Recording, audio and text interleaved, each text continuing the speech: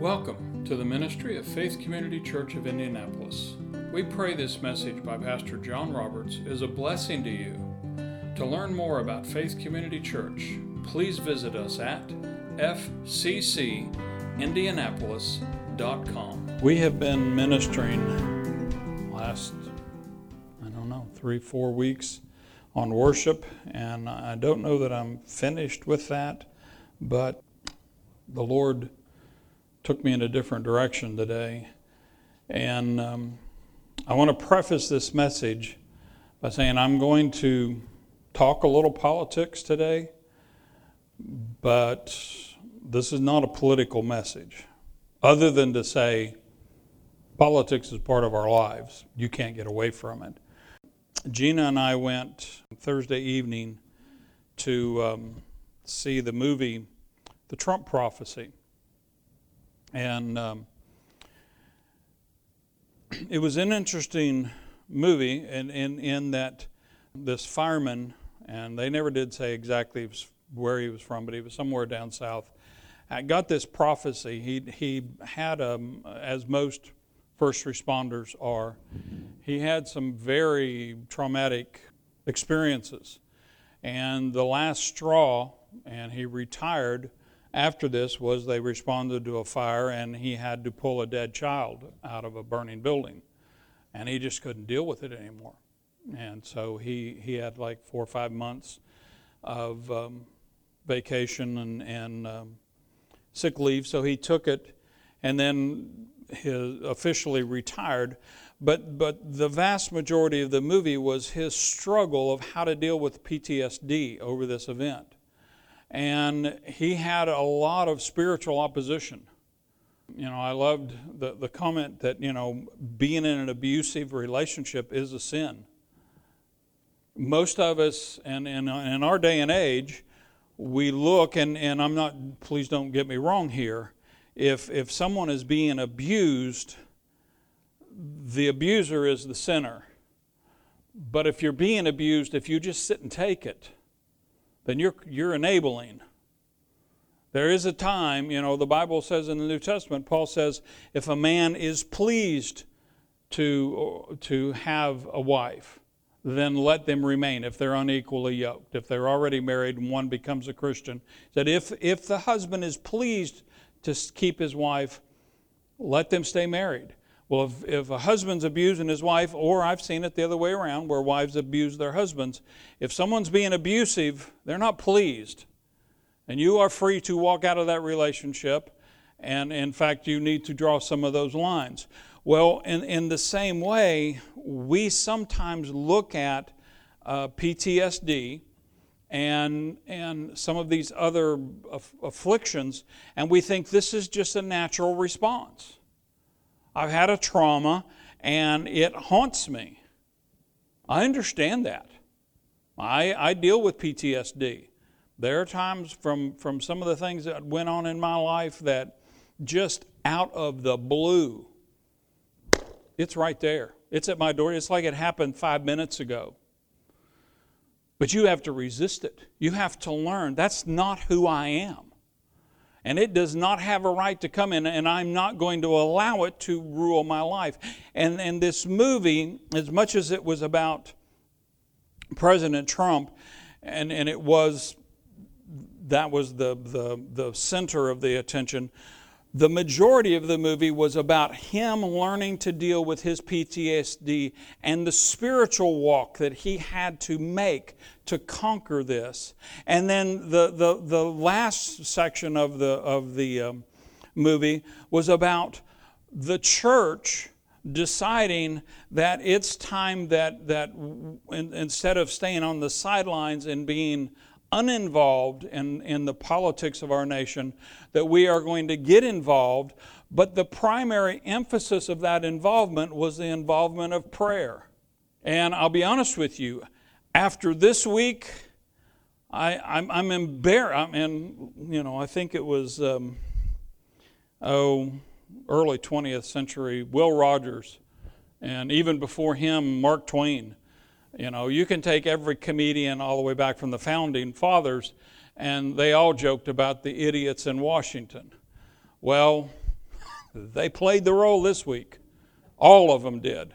You know, everybody was mad at everybody.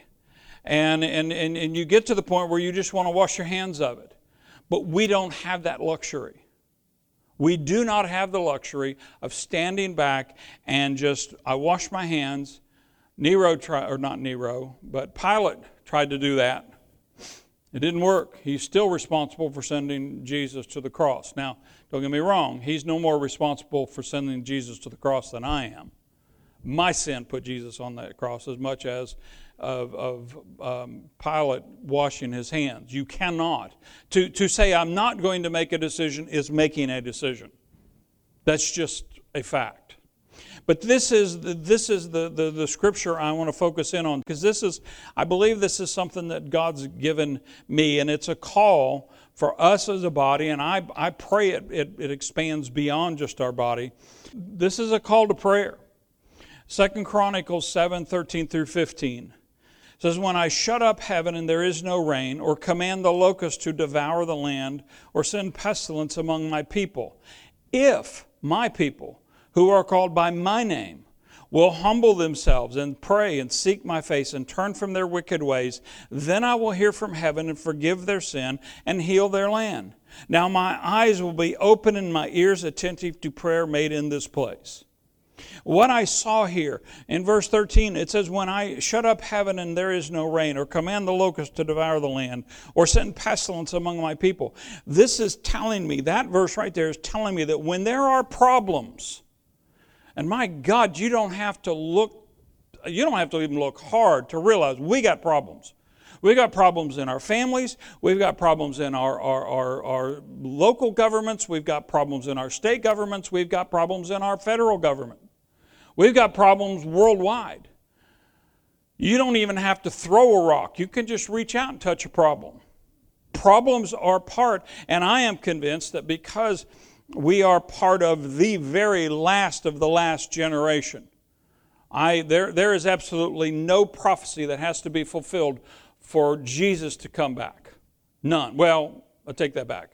The shout and the blast of Gabriel's horn. That's it. That's all that's left. And the closer we get to his return, the nastier and the more like the tribulation period, which is going to be one of the worst periods that this planet has ever seen, the more like that the world is going to become. But we can't just stand back and say, well, that's just how things are. No, it's how things are, because we, the people, when we see problems, we wash our hands and want to escape instead of getting involved and fighting the spiritual warfare. Because it's not a natural warfare. I guarantee you, you're never going to argue someone into believing and agreeing with you on politics. Now, you all know me. You are not going to meet a person that has much less strong political opinions than I do. Now, most people, my political opinions are kind of like my theology. Everybody thinks they know them, but I don't open up about them very much. Because who cares what I think? Like I've said before, I can remember the first president that I literally had a memory of was President Eisenhower in the 50s. I remember hearing the jingle, during the presidential elections. I like Ike. From Eisenhower to Trump, and none of them ever called me for advice. It just shocks me. I mean, why would they not? I'm a smart guy. That tells you how much influence I'm going to have on our government. They don't care what I think. And let me tell you, the people on Facebook don't care what I think. The people on Instagram and Snapchat don't care what I think politically. But God does care what I pray. And when I see problems, I have to understand. Now, this was God speaking to his covenant people. In our situation, the problems that we see are not really God directly bringing a curse upon us. They are a result of our nation sinning collectively And problems always follow sin. You cannot help it. Now, that does not mean, my pastor, when we were in Tulsa, when I was in Bible school, made this statement one time, and I've always found it to be true. There are only two reasons that you will ever have a problem in life. One is you did something wrong, you sinned. The other is you did something right. That's it. Which tells you problems are coming. Whether you're sinning or whether you're living a righteous life, problems are going to be part of your life. It's part of being in this world. It's how we approach the problems. And what God is calling us here is, it's when you are faced with problems, it's a call to action.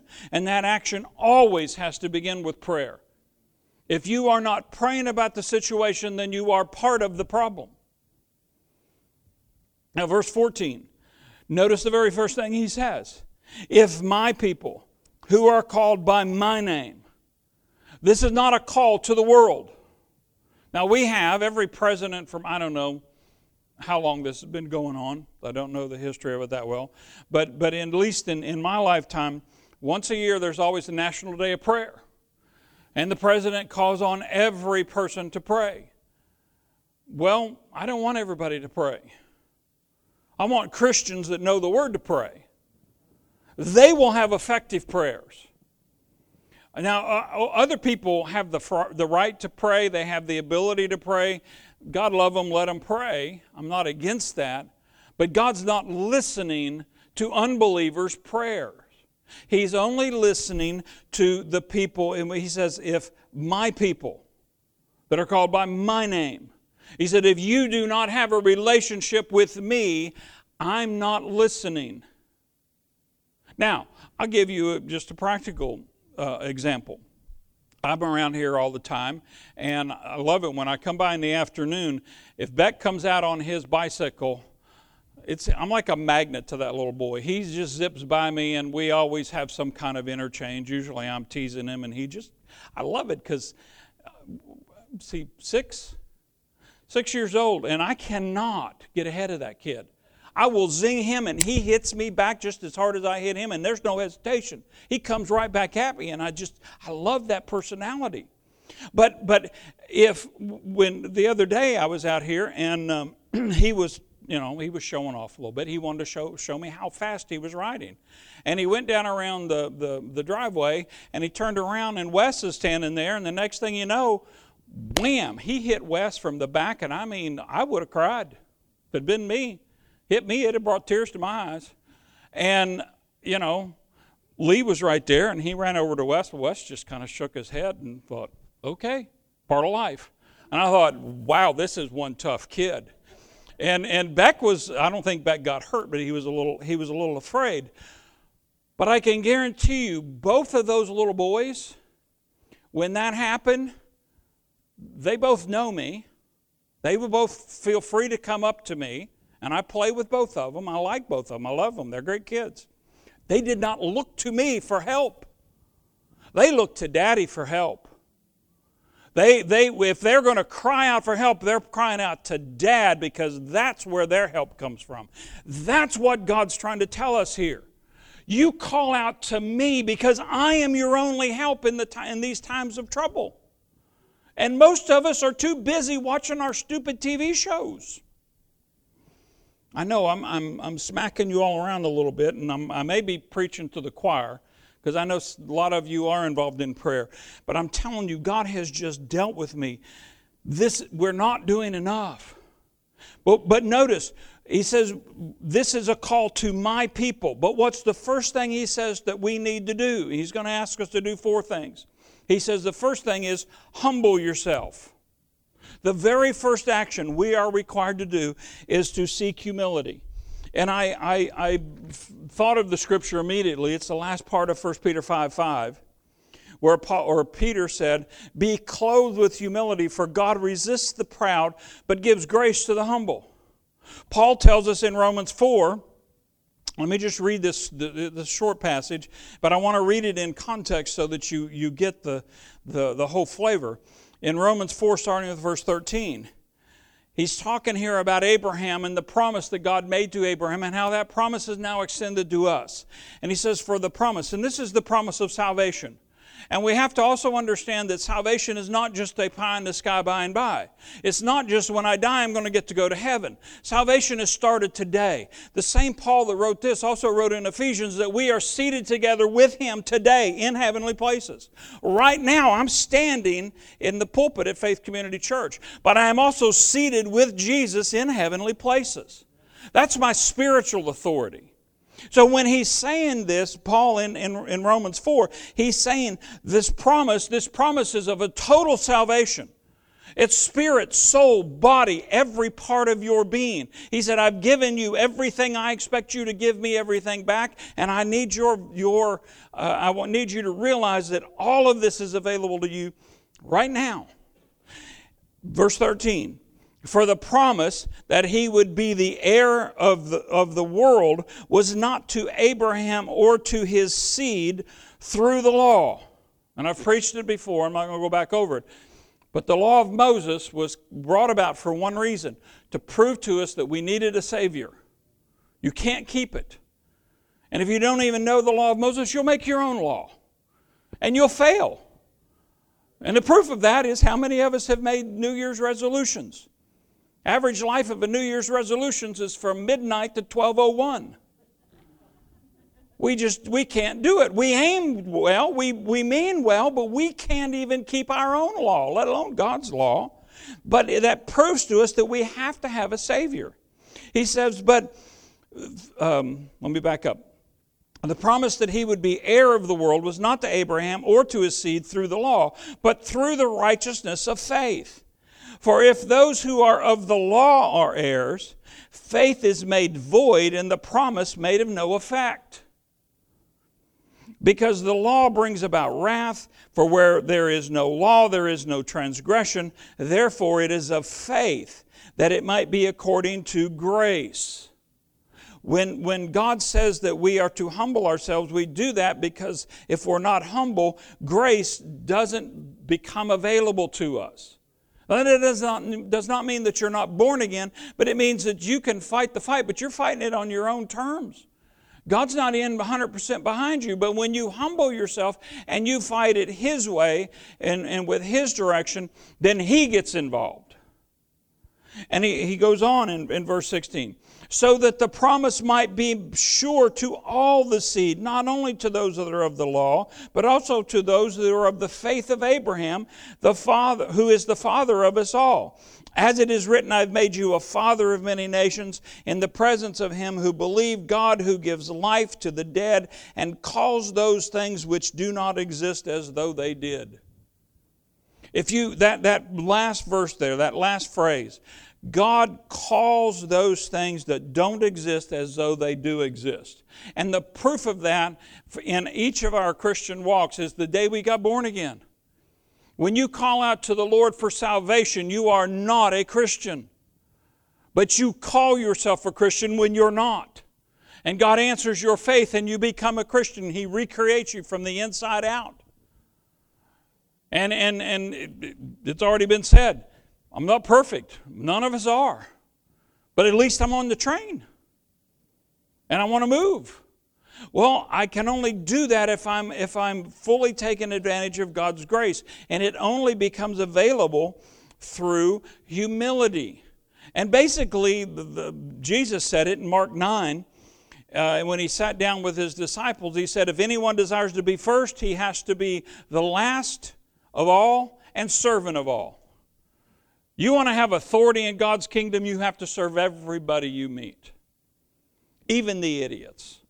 And let me even say, particularly the idiots. And you know, idiocy is like, it's like old. I can remember being 17. God, I wish I could go back to those days. I was brilliant. I knew so much. And I've just gotten dumber and dumber. And I know, the young people look at you and think, well, yeah, your brain's been around so long, your brain cells have all died. No, I just realized that I really was ignorant and I didn't know it. But I also remember, and I've told this story here before, the two girls that I heard talking in my classroom one time, and it really caught my attention because I heard the one girl talking about this old man that was stalking her on Facebook. And my ears perked up. So I started listening carefully, and in the course of the conversation, I found that old man was like 24. But she was 15 or 16, and to her, 24 was really old. To my grandkids, Tiffany's kids, I asked them not too long ago, how old is Mommy? And Mordecai thought, and finally he said, I don't know, probably either 6 or 7. Because in his mind, at 4 years old, 6 or 7 is really out there. Well, I can remember thinking that 30, man, that you're over the hill. You're gone. As I age, old gets farther out. Well, you can take, and don't look at me so pious when I say, God calls us to walk in grace towards the idiots, because you all have your list of idiots. We do. They're mental lists. But your list won't be the same as my list. And the funny part is, when I put somebody on my list of idiots, I'm usually on their list of idiots. And they think I'm an idiot. Well, that's where the humility comes in. We got to realize that just because we disagree, we don't have to be disagreeable. And neither one of us, I've had so many theological arguments over the year, and I mean arguments in the good sense where we debate and talk back and forth and don't get mad about it. But the fact is, if the rapture happens, we're not going to care about those theological differences at all. And we're not going to care about our political differences. We're not going to care about any of the things. I run with a group of guys that trucks are a big thing. And I just kind of, I don't have a truck right now, so I just kind of feed the animals. I talk to the Ford guys about how lousy the Chevy guys are, and talk to the Chevy guys about how stupid the Ram guys are, and just keep the whole thing twirling. Well, it's all in good humor because they all realize it's just a machine. But do you think it really matters to God whether you drive a Ford, a Chevy, or a Dodge Ram? Who cares? If it gets you down the road, I heard that. All I can say is there are rams in heaven. So, Jim, you're on the right track. Anyway, God says, Jesus said, if you want to be the best and walk in the most authority, then you're going to have to be the servant of all. If we're going to be effective at prayer, I looked up what Andrew Murray said, and the Lord just told me this overnight. I woke up early and was thinking about this. He said, just look up what Andrew Murray talks about faith or about prayer. And I found this quote about humility. He says, this is Andrew Murray, this is in your bulletin. Here's the path to the higher life. Down, lower down.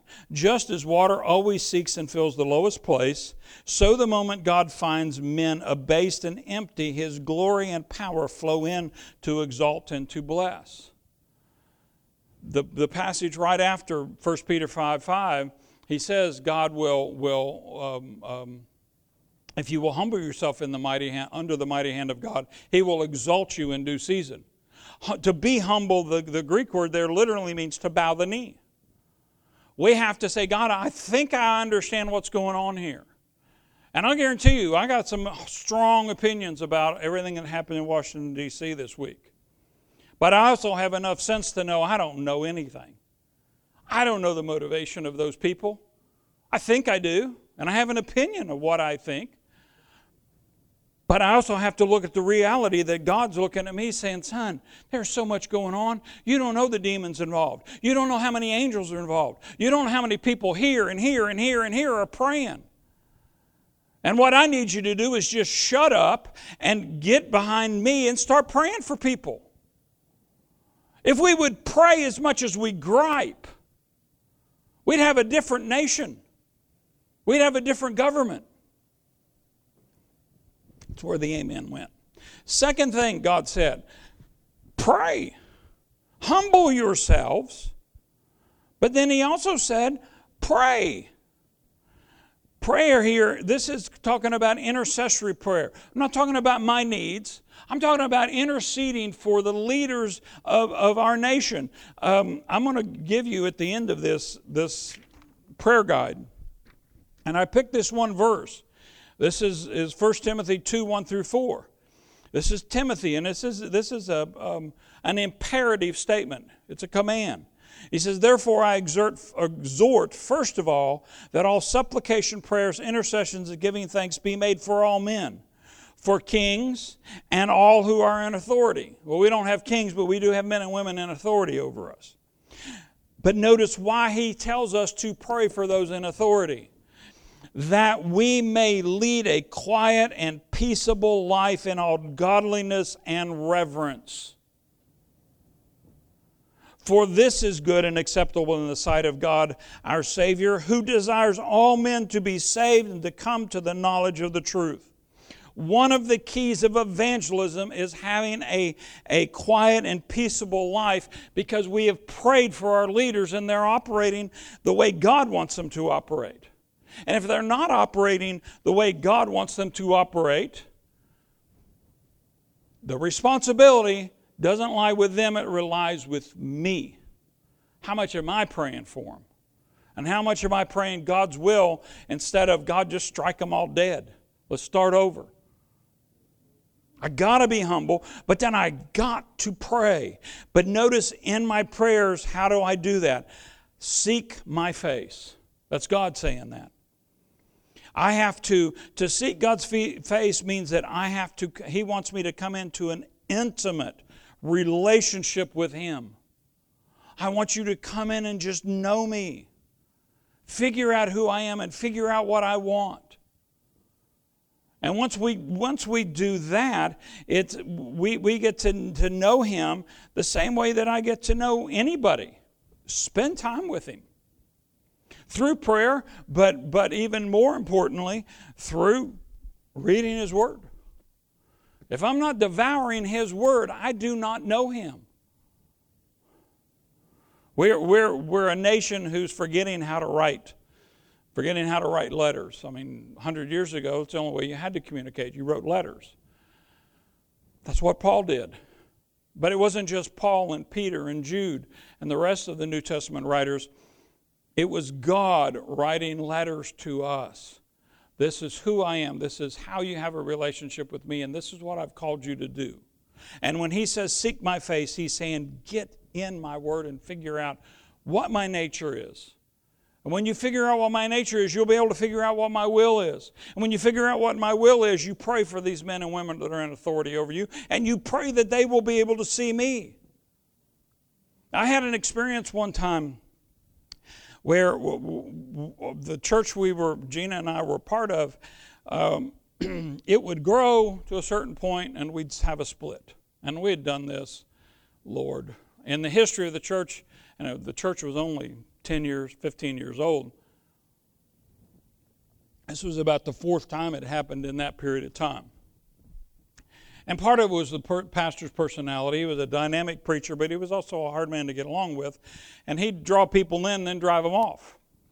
And we were having fun. Every time we had a split, we had huge financial problems. So we were having a victory Sunday to catch up on all our bills.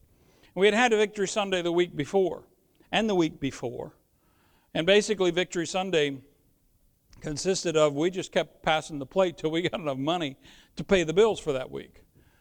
And arm twisting was going on, and I'm sitting on the back row, and I'm on one of the elders in the church, and I'm fuming.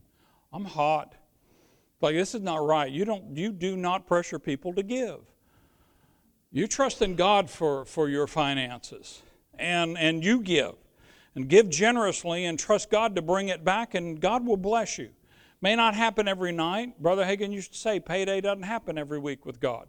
But you will be blessed. You can't help but be blessed when you give according to God's will. But I'm sitting there and I'm fuming at God. I'm saying, God, why do you not talk to this man and tell him this is wrong? Because it is wrong. A blind Pharisee can see this is wrong. And I mean, God slapped me. My head hurt for a month. He said, I would be able to talk to him if you would shut up long enough that all he sees, because all he's seeing and hearing right now is you and not me. And it was like, ooh, yes, sir. Click. I'm done. No griping anymore. And with some of these things, especially with our government, we have to seek God's face and then pray His will, but quit griping and being angry. Believe me, God has plenty to be angry with this world about, and yet He's operating in grace towards us. We have to, in fact, He's called it. He said, pray for your enemies, pray, bless those that despitefully use you. We are called to be a blessing to those that absolutely despise us. Well, I don't know that any of these politicians despise me. Most of them don't even know who I am. But I need to quit worrying and being angry about the events and pray for the people. And when I start praying for the people, and we as a church, and I'm not just talking about Faith Community Church, I'm talking about the church at large. When we start praying for our leaders, we'll start seeing differences in our leaders. Because prayer works. And then the fourth thing he says, and turn from your wicked ways. And that again, he's speaking to us. Part of one of the problems with the modern American church, and it's not every church, but it's a lot of churches, is we have so watered down the gospel, and we have gotten into sloppy agape, the grace that just, God loves you, doesn't matter what you do. Yes, God loves you, and He sacrificed Himself for you, and He expects your life to change when you get born again. We don't judge sinners, but I do have to stand in judgment of myself first and foremost. Is my life conforming to Christ's life? And in every area that it's not conforming to Christ's life, I have to change. And He expects me to change. He demands that I change. So until the church starts waking up to the fact that we can't operate the way the world does, and most of that is tit for tat. You hit me, I'll hit you back twice as hard. No, don't misunderstand me. There are times to stand up for yourselves. But in your attitude, you have to bless those that curse you. You have to pray for those that stand against you. He expects us to be different. Once we do that, and notice everything he's talked about so far, we're at towards the end of verse 14. It's all been directed to believers. And now he starts, once you meet my conditions, my people, then I will hear from heaven. And remember this, when an ancient king said, I hear you, that automatically meant, I hear you. By hearing you, you're going to get what you asked for. Because if a king didn't want to grant a wish that you came in and gave to him, his response was, I don't hear your words. So when God says, I will hear from heaven, the strong implication is, I'm hearing your request and it's already on the way.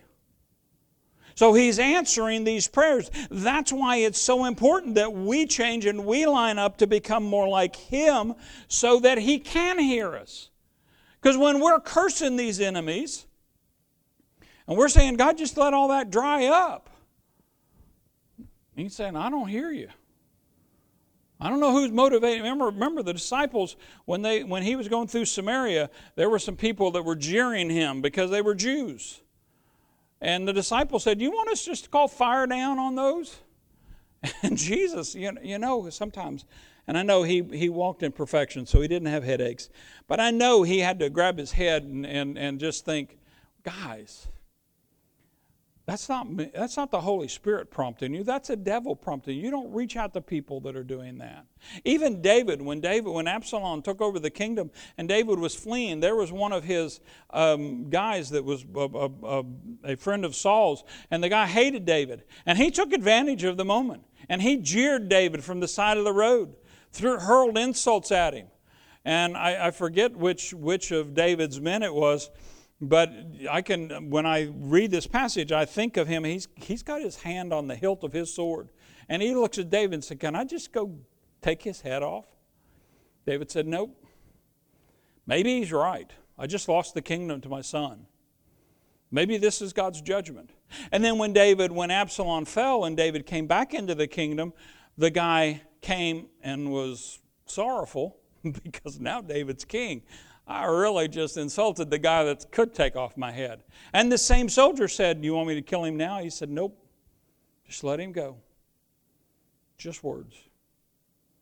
We need to approach these things, and when we do, God will hear us, and He will answer those prayers. But notice what He's going to do first of all. He said, I will hear from heaven, will forgive their sin, and heal their land. His answer is, I'm going to bring forgiveness. That's why we have to reach out to people through grace and through mercy. Because God looked at us with grace and mercy. I've said it before, I had a situation where I had done something right. I don't know, I ought to be able to remember it because it doesn't happen that often. But I had done something right, and I'd gotten blessed, and somebody said, well, brother, you deserve that. And I remember thinking, no, dear God, if you knew all the stuff that goes through this head, if you knew the life that I lived, the testimonies this morning, it's like take their testimony and compound it about 1,000-fold. That's how rotten I was at those ages. And if you want to talk about what I deserve to be born sick, live a short, miserable, painful life, die and go to hell forever and spin there and be tormented forever. That's what I deserve. But God said, no, John, I love you, and I'm calling you by name, and I want you to come be a part of my kingdom. If He can look on me, and Paul says I was the chief sinner, that's exactly what I feel like. I'm the chief sinner. And yet God accepted me. And He just accepted me, but He came and He poured out His Spirit to change me and to make my life better. If He'll do that to me, how can I stand up and look at somebody? They may be acting like an idiot. They may be expressing evil thoughts. So did I. I have to reach out and say, God's grace to you, and pray for them. Bind the enemy off of their lives. Pray God, the Holy Spirit come in and deal with them. And pray blessings on them. Why? Because God blessed me when I didn't deserve it. I have to bless them when they don't deserve it. And the truth about the humility is, I don't know whether they deserve it or not. Maybe God's using them for this time. I don't know. There's a lot I don't know. But then when He says that He will heal their land, that word heal there is the Hebrew word Rapha. Jehovah Rapha, I am the God that He will heal you. And the word for land there literally means a firm spot. It means where you stand. And for us, Hebrews chapter 11, where it talks about faith, it says that our firm foundation is the Word, and it's our faith in the Word. So I approach all this with that in mind. And then 2 Chronicles chapter 7, verse 15, he says, now my eyes will be open and my ears attentive to prayer made in this place. Now, quite literally, in context here, he was speaking about Jerusalem. He was speaking about where the tabernacle was and the temple was going to be. And that is, if you want to know why the Middle East is so important and why wars have been fought over Jerusalem for centuries, and why there's such a conflict over Jerusalem today, it's because that is the one place where God has taken His finger and He said, that's my spot. Right there. That's my spot. And nobody else gets it. And the devil wants to kick him off of it. And God will resist that. Now, where exactly is that spot? I don't know if it's on the Temple Mount, down below the temple. There are a lot of arguments over that. But that is what God's saying. He's saying, this is my spot. And because here He's speaking to the nation of Israel. Because you have done these things, I'm going to watch and listen to the prayers that come from this place. Now, what we have to understand, Paul said in 1 Corinthians 3, verse 16 and 17, do you not know that you are the temple of God, that the Spirit of God dwells in you? If anyone defiles the temple of God, God will destroy him, for the temple of God is holy, which temple you are. If you are a believer, when God said to the Israelites, this is my spot here in Jerusalem, and my eyes and my ears are listening to this spot right here because this is where my people are praying. In the New Testament context, God is saying, you are my child and my eyes are open to you and my ears are open to your request because you are my temple in this earth. And that's why we have such a responsibility to do what He says to do. And then he closed it out in verse 16, back in 2 Chronicles. For now I have chosen and sanctified this house, that my name may be there forever, and my eyes and my heart will be there perpetually.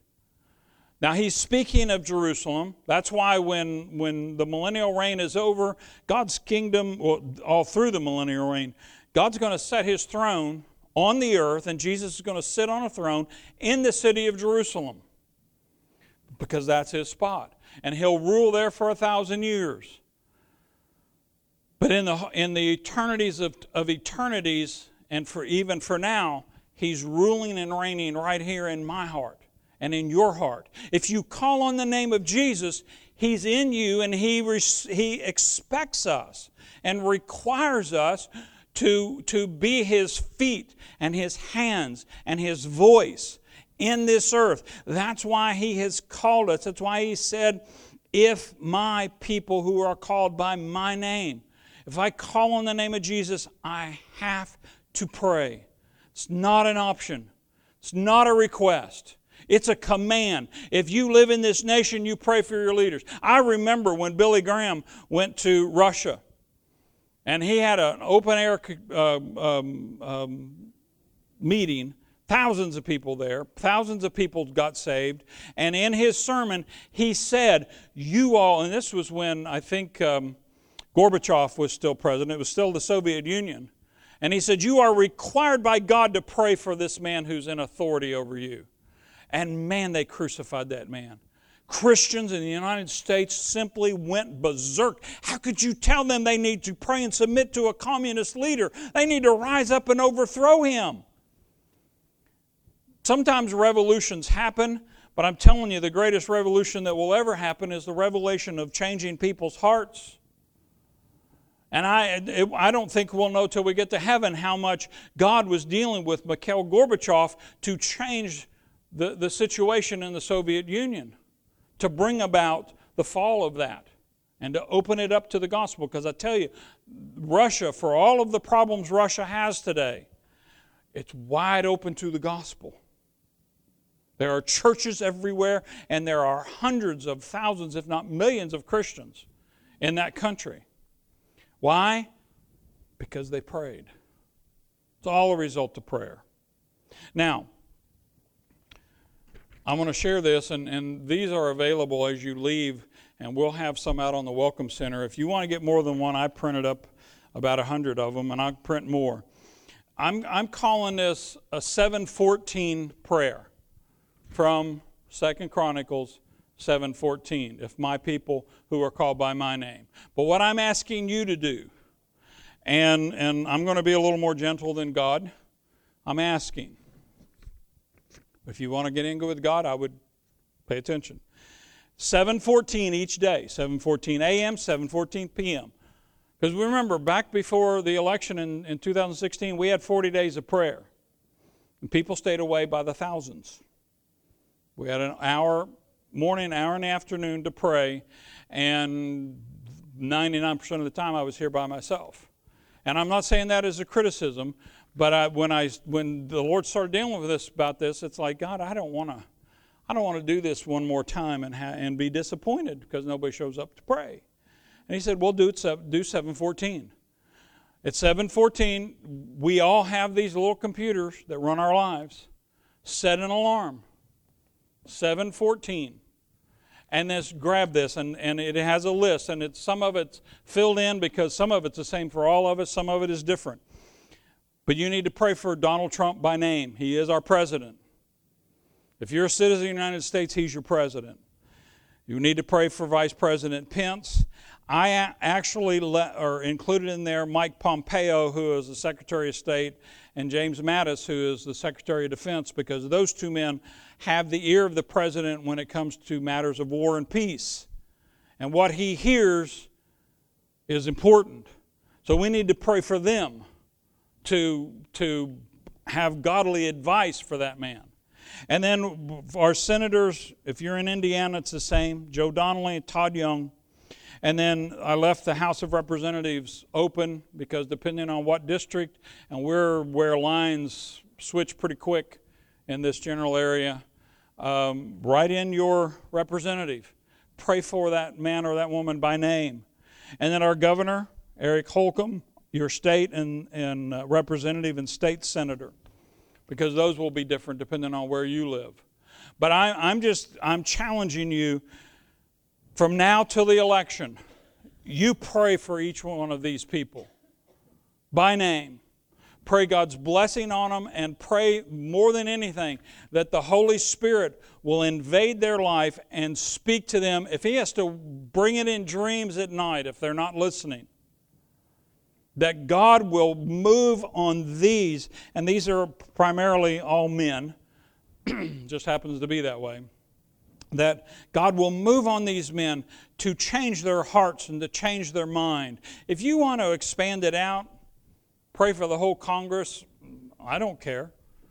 And then pray for the election. Pray for the general electorate to know God's will. And to forget about politics and pray God's will. And pray for the Holy Spirit to move on people. Because I'm telling you, I have strong opinions about where we need to go in this next election. But I can tell you there are a couple of different scenarios that could be true or not true. And I'm not endorsing Trump. I've said before, I voted for Trump. I've never been a Trump fan. He drives me crazy most days. But I like what he's enacted, and I particularly like what he's doing with the courts, because he's putting strict constructionists in the court. Now, you may not like that, but that's okay. We can agree to disagree. But let me give you two scenarios. The Republicans, because they're backing Trump, they gain seats in the House and in the Senate, and Trump wins re-election in 2020 and serves another 4 years, and we have a couple of more retirements in the Supreme Court, and we ended up with a 7-9 conservative versus liberal on the Supreme Court. That will change our nation and the direction of our nation for decades. Or, because we are reaching the end of days, the Republicans go down in flames.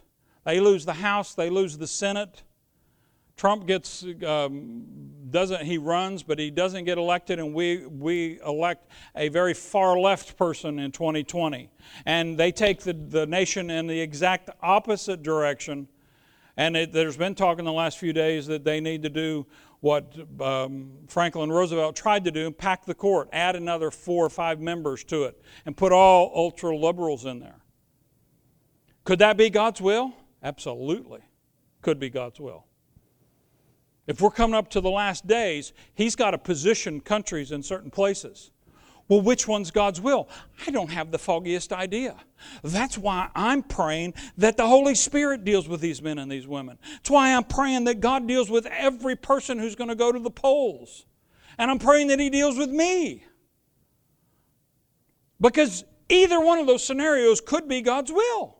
And I tell you, and I'll be bold in this, there's not one of you that knows what God's will is coming this election. None of you do. Not unless Jesus has appeared to you face to face and said, this is what it is. But I do know that if the Holy Spirit moves on the right man and the right woman at the right time to do the right thing, we'll get God's will. And it won't mean that we have perfect peace. It just doesn't happen. Life's not that way. Thank you so much for joining us today. If this message has blessed you, We invite you to visit us in person at the corner of Highway 31 South and Southport Road, Indianapolis, Indiana, or visit us online at fccindianapolis.com.